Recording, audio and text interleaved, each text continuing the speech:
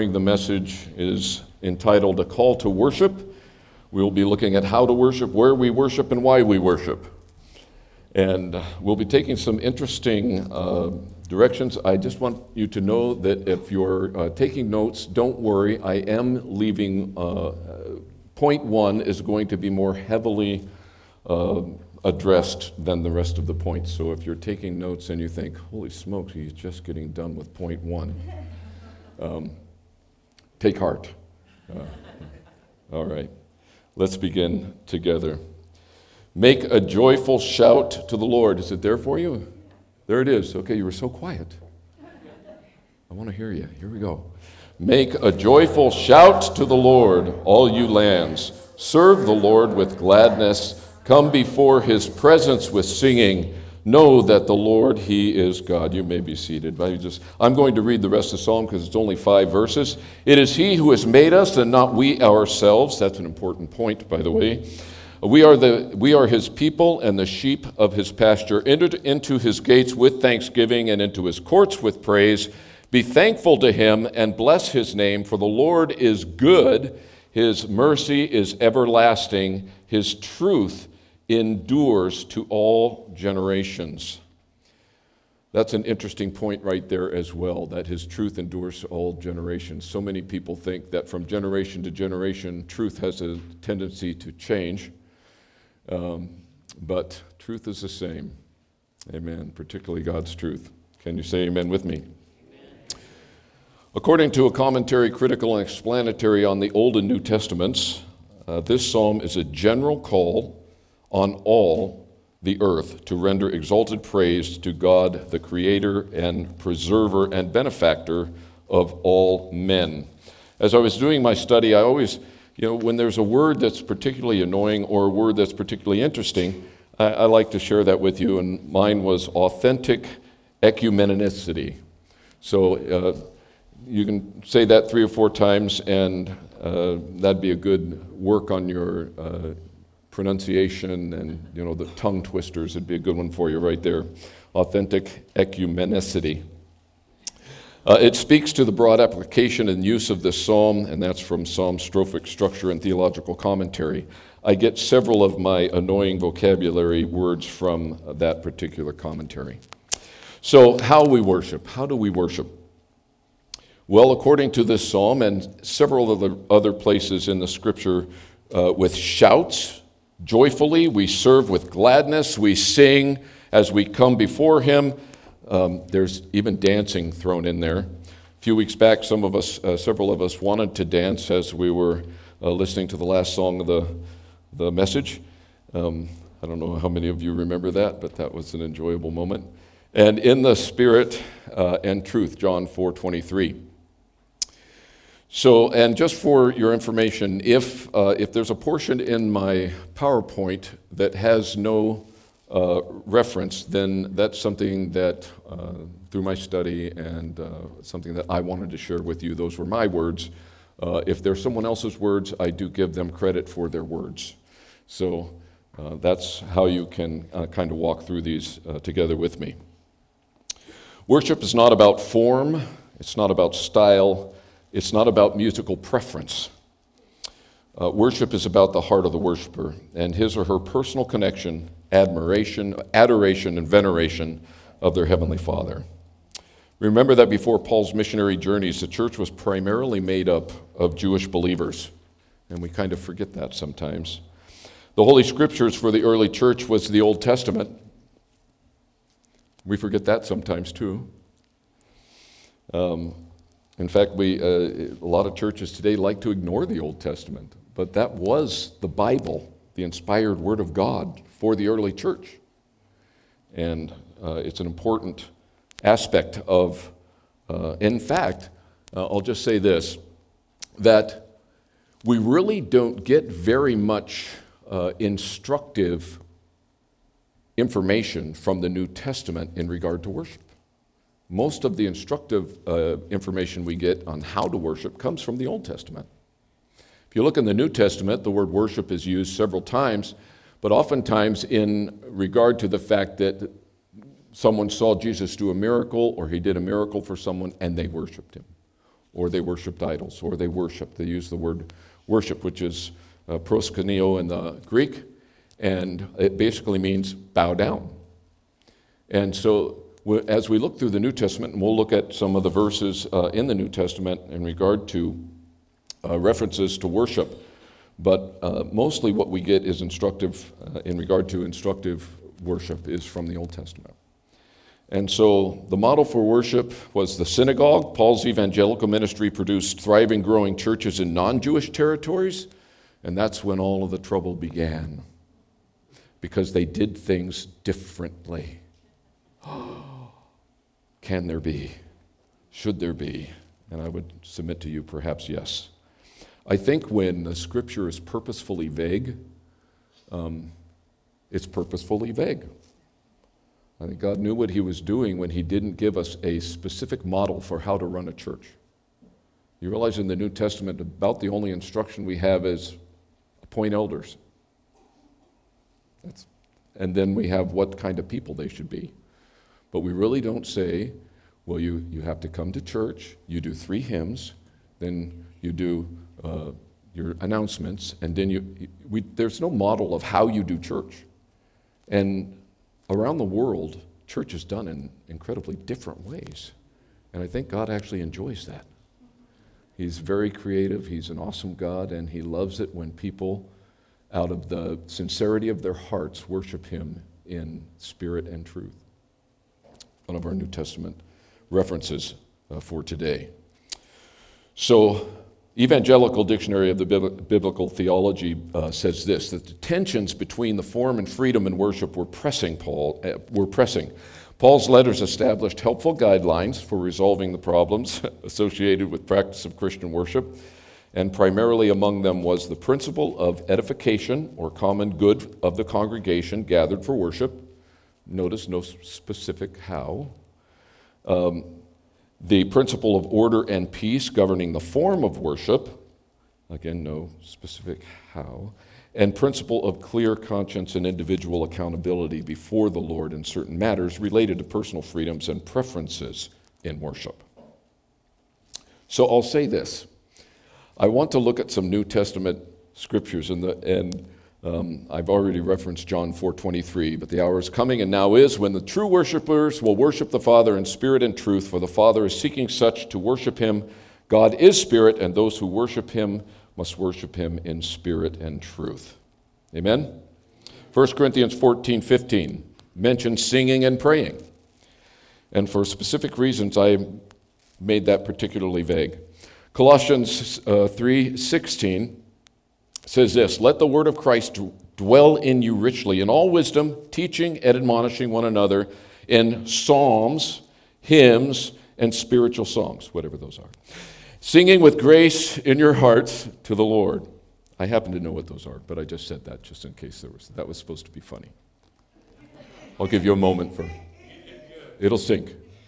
All right. Okay, so here are 3 instructive things, right? Psalms, hymns, and spiritual songs. Some of the most instructive, for worship, some of the most instructive verses that we get. So what do we do with that verse? Well, we should sing hymns, right? Well, no, we should sing songs. I like the songs. The songs are nice. They're more comfortable. Hymns are old. And I don't like hymns. And spiritual songs, I'm a little uncomfortable with the whole idea of spiritual songs. What does that mean? Are you catching my drift? Yes. We have 3 instructions and we fight over all 3. We do. Some of you looking like, no, we don't. Yes, we do. Okay, so let's just take it. You can close your eyes just for a moment. Just close your eyes. Everyone close your eyes. Some of you are not obeying. Close your eyes. All right. How many of you like hymns? Okay, put your hands down. How many of you prefer songs? And how many of you, well, we won't even go with the third one.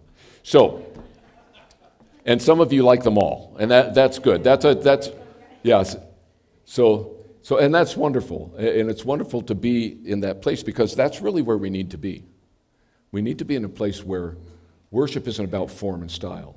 It's about who we're worshiping. It's about knowing how much God has done. That's one thing I just love about Pastor Danny. He gets so touched because he knows just how much God has done for him. And he starts to, he'll start to read a passage and he'll just get zinged in his spirit about how much that hits home for him and how much he loves the Lord. And it's hard for him to continue. And that's an awesome thing, to be that in touch with what God has done for you. Because if we understand what worship is all about, then we'll understand where worship takes place.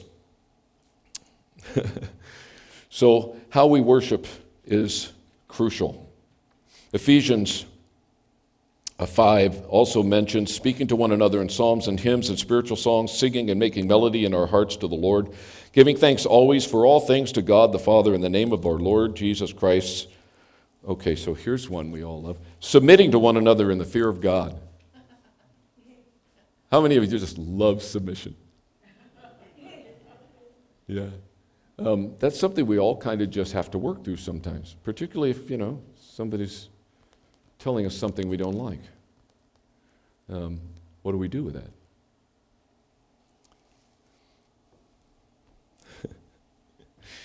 So we walk in grace and mercy and humility as we walk together, and we submit ourselves to leadership.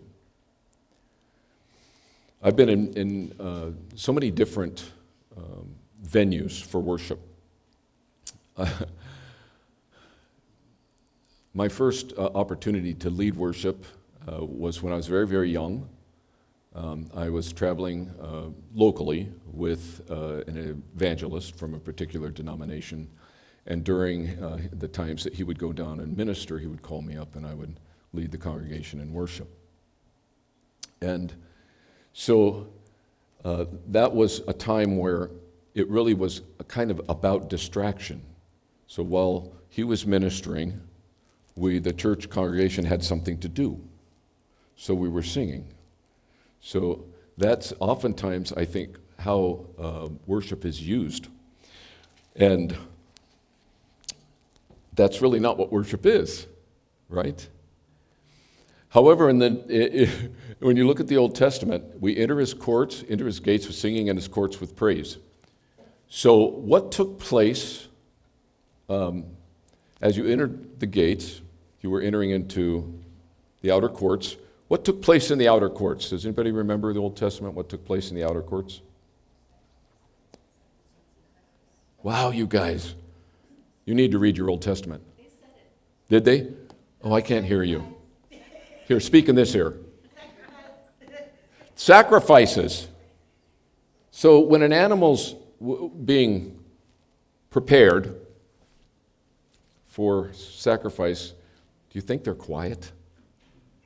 No. They had 200 singers. And if you read, Psalm 50, make a loud noise, sing with loud voice, make a loud noise with cymbals.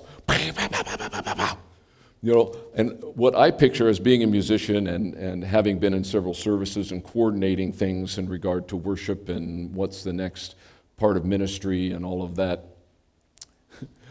I view this, where the priest is getting ready to prepare a sacrifice, right?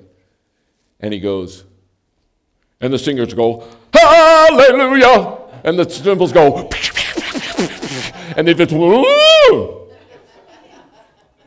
Think about it. That was the praise and the worship that took place in the courts. And so we don't really get that understanding a lot of times when we're reading. So there have been so many teachings that in fact, as I was doing my research for the message, I have a program on my laptop that I've used for more years than I want to mention.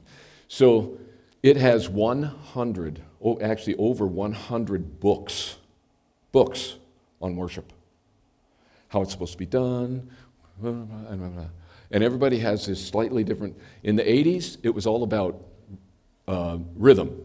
You start with fast songs, you move to kind of medium slow songs, and then you move to slow songs. That was how worship was done. Then in the 90s, They started in with pageantry. Pageantry got real big in the 90s. Behold our God, dum-dum-dum-dum-dum, and people coming down the aisle with streamers and banners. And I went to a thing in Pasadena that was amazing, but it was like totally pageantry, teaching churches how to be. And unfortunately, our church that I was a part of got inspired about some of those things. I personally don't like the people with the ribbons, particularly if you sit in the front row, because they don't always pay attention to where those things are going. I was always afraid I was going to get a ribbon cut across my nose.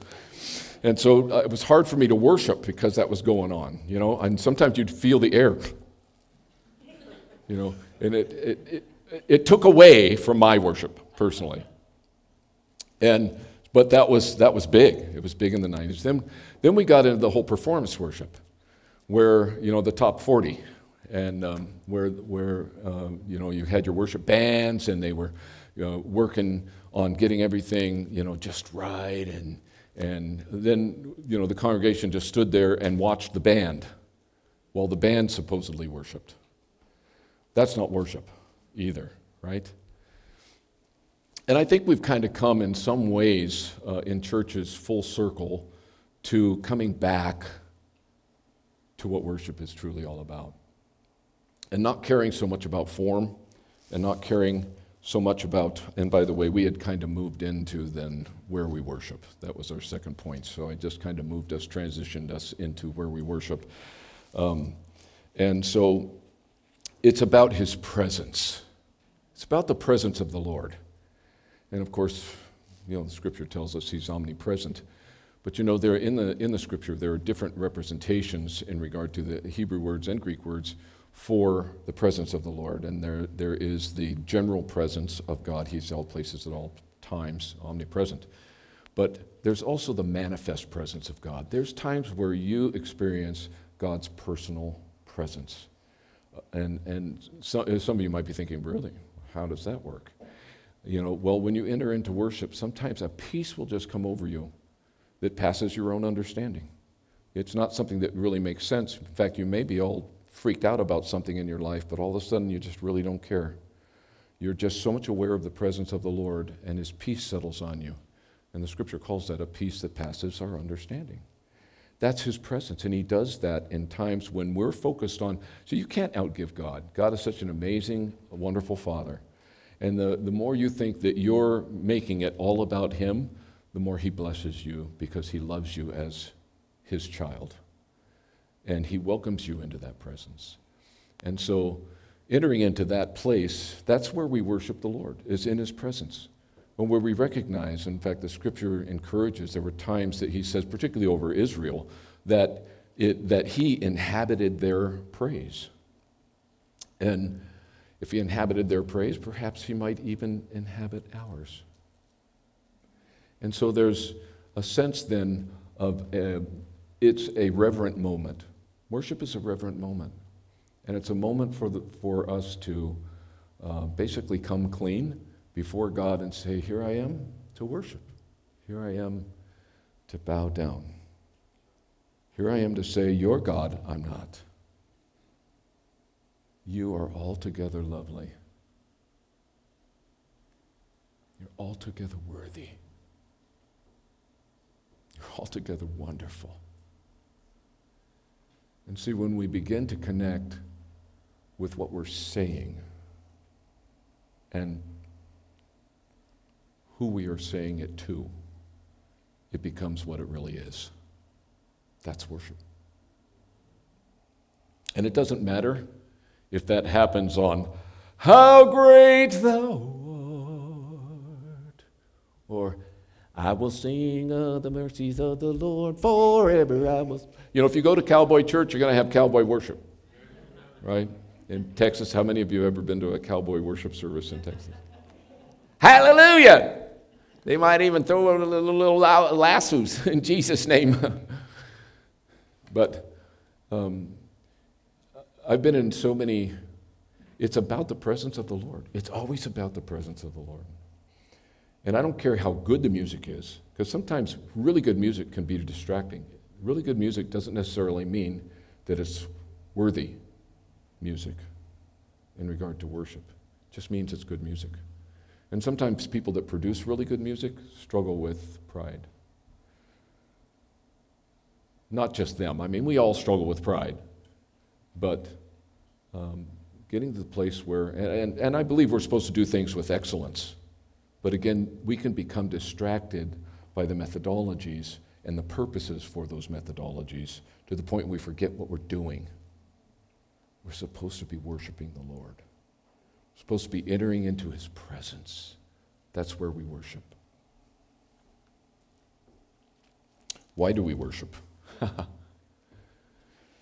Well, because He is our Savior, He's our Lord, He's our God, He's our Creator, He's our owner. I love that. That's one of the issues that, and his name just went right out of my head, Carl Payne, who's coming in a couple of weeks in September. That was one of his issues in regard to the key of understanding dealing with spiritual warfare. By the way, I really enjoyed that book. I'm with Pastor Danny. I think there are some places where there are some things I want to ask him about, but for the most part, I thought incredibly practical and incredibly beneficial in that we understand and not be fearful about being able to be healed and whole. I believe that God in His Word has in so many ways expressed this idea of wholeness. In fact, shalom, peace, and shalom, shalom in the Hebrew culture was absolute and perfect peace. And that's something that God wants each and every one of us to enter into. I know people who have sat in church for 40 and 50 years, and I'm going to use a phrase a dear friend of mine loved to use. She was a little out there, but she would always say, people are just sitting on their blessed assurance.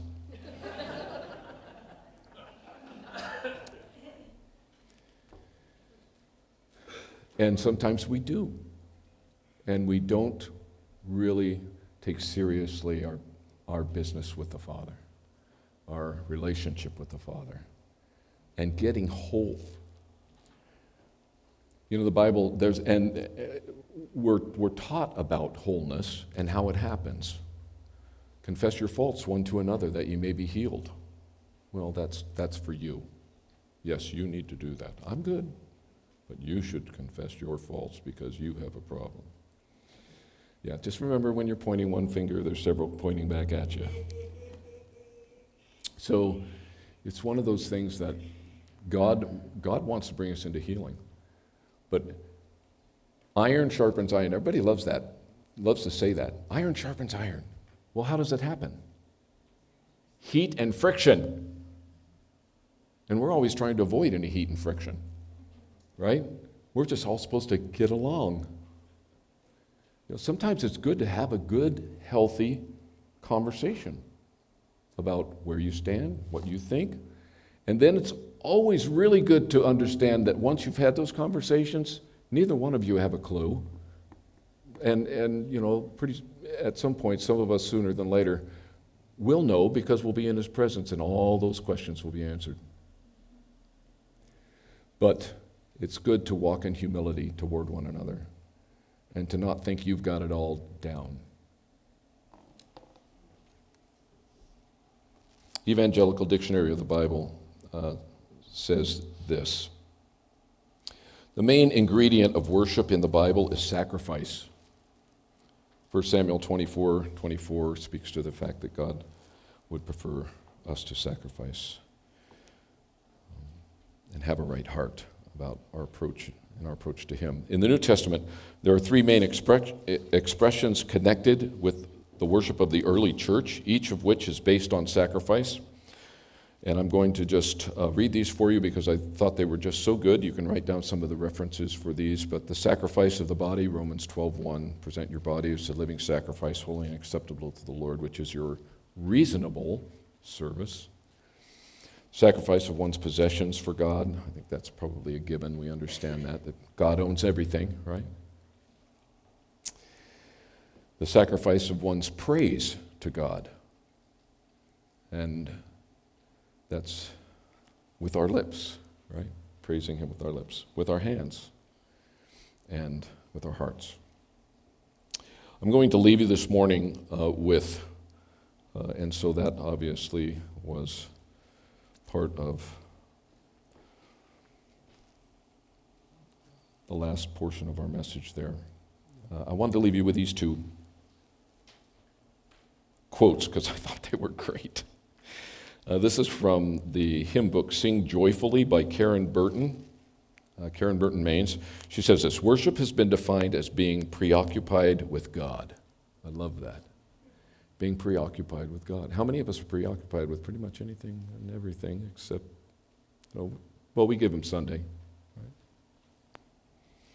Being preoccupied with God. By cultivating intentionality, by deliberately turning our minds toward divine preoccupation, by developing worship habits and working on them. Intentional worship means a worshiper is not going to church expecting that worship will just happen, but intentionally means that a worshiper is going to church determined to make worship happen. And obviously that's for you personally. Too many Christians worship their work at their play, and play at their worship. I thought that was so good. We must learn to work at our worship so that preoccupation with God becomes delightfully habitual.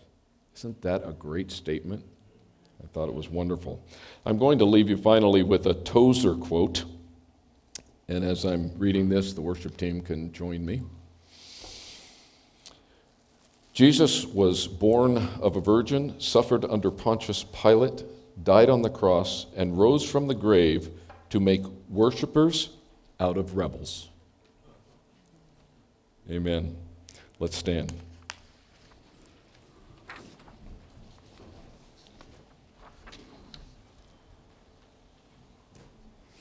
Hallelujah.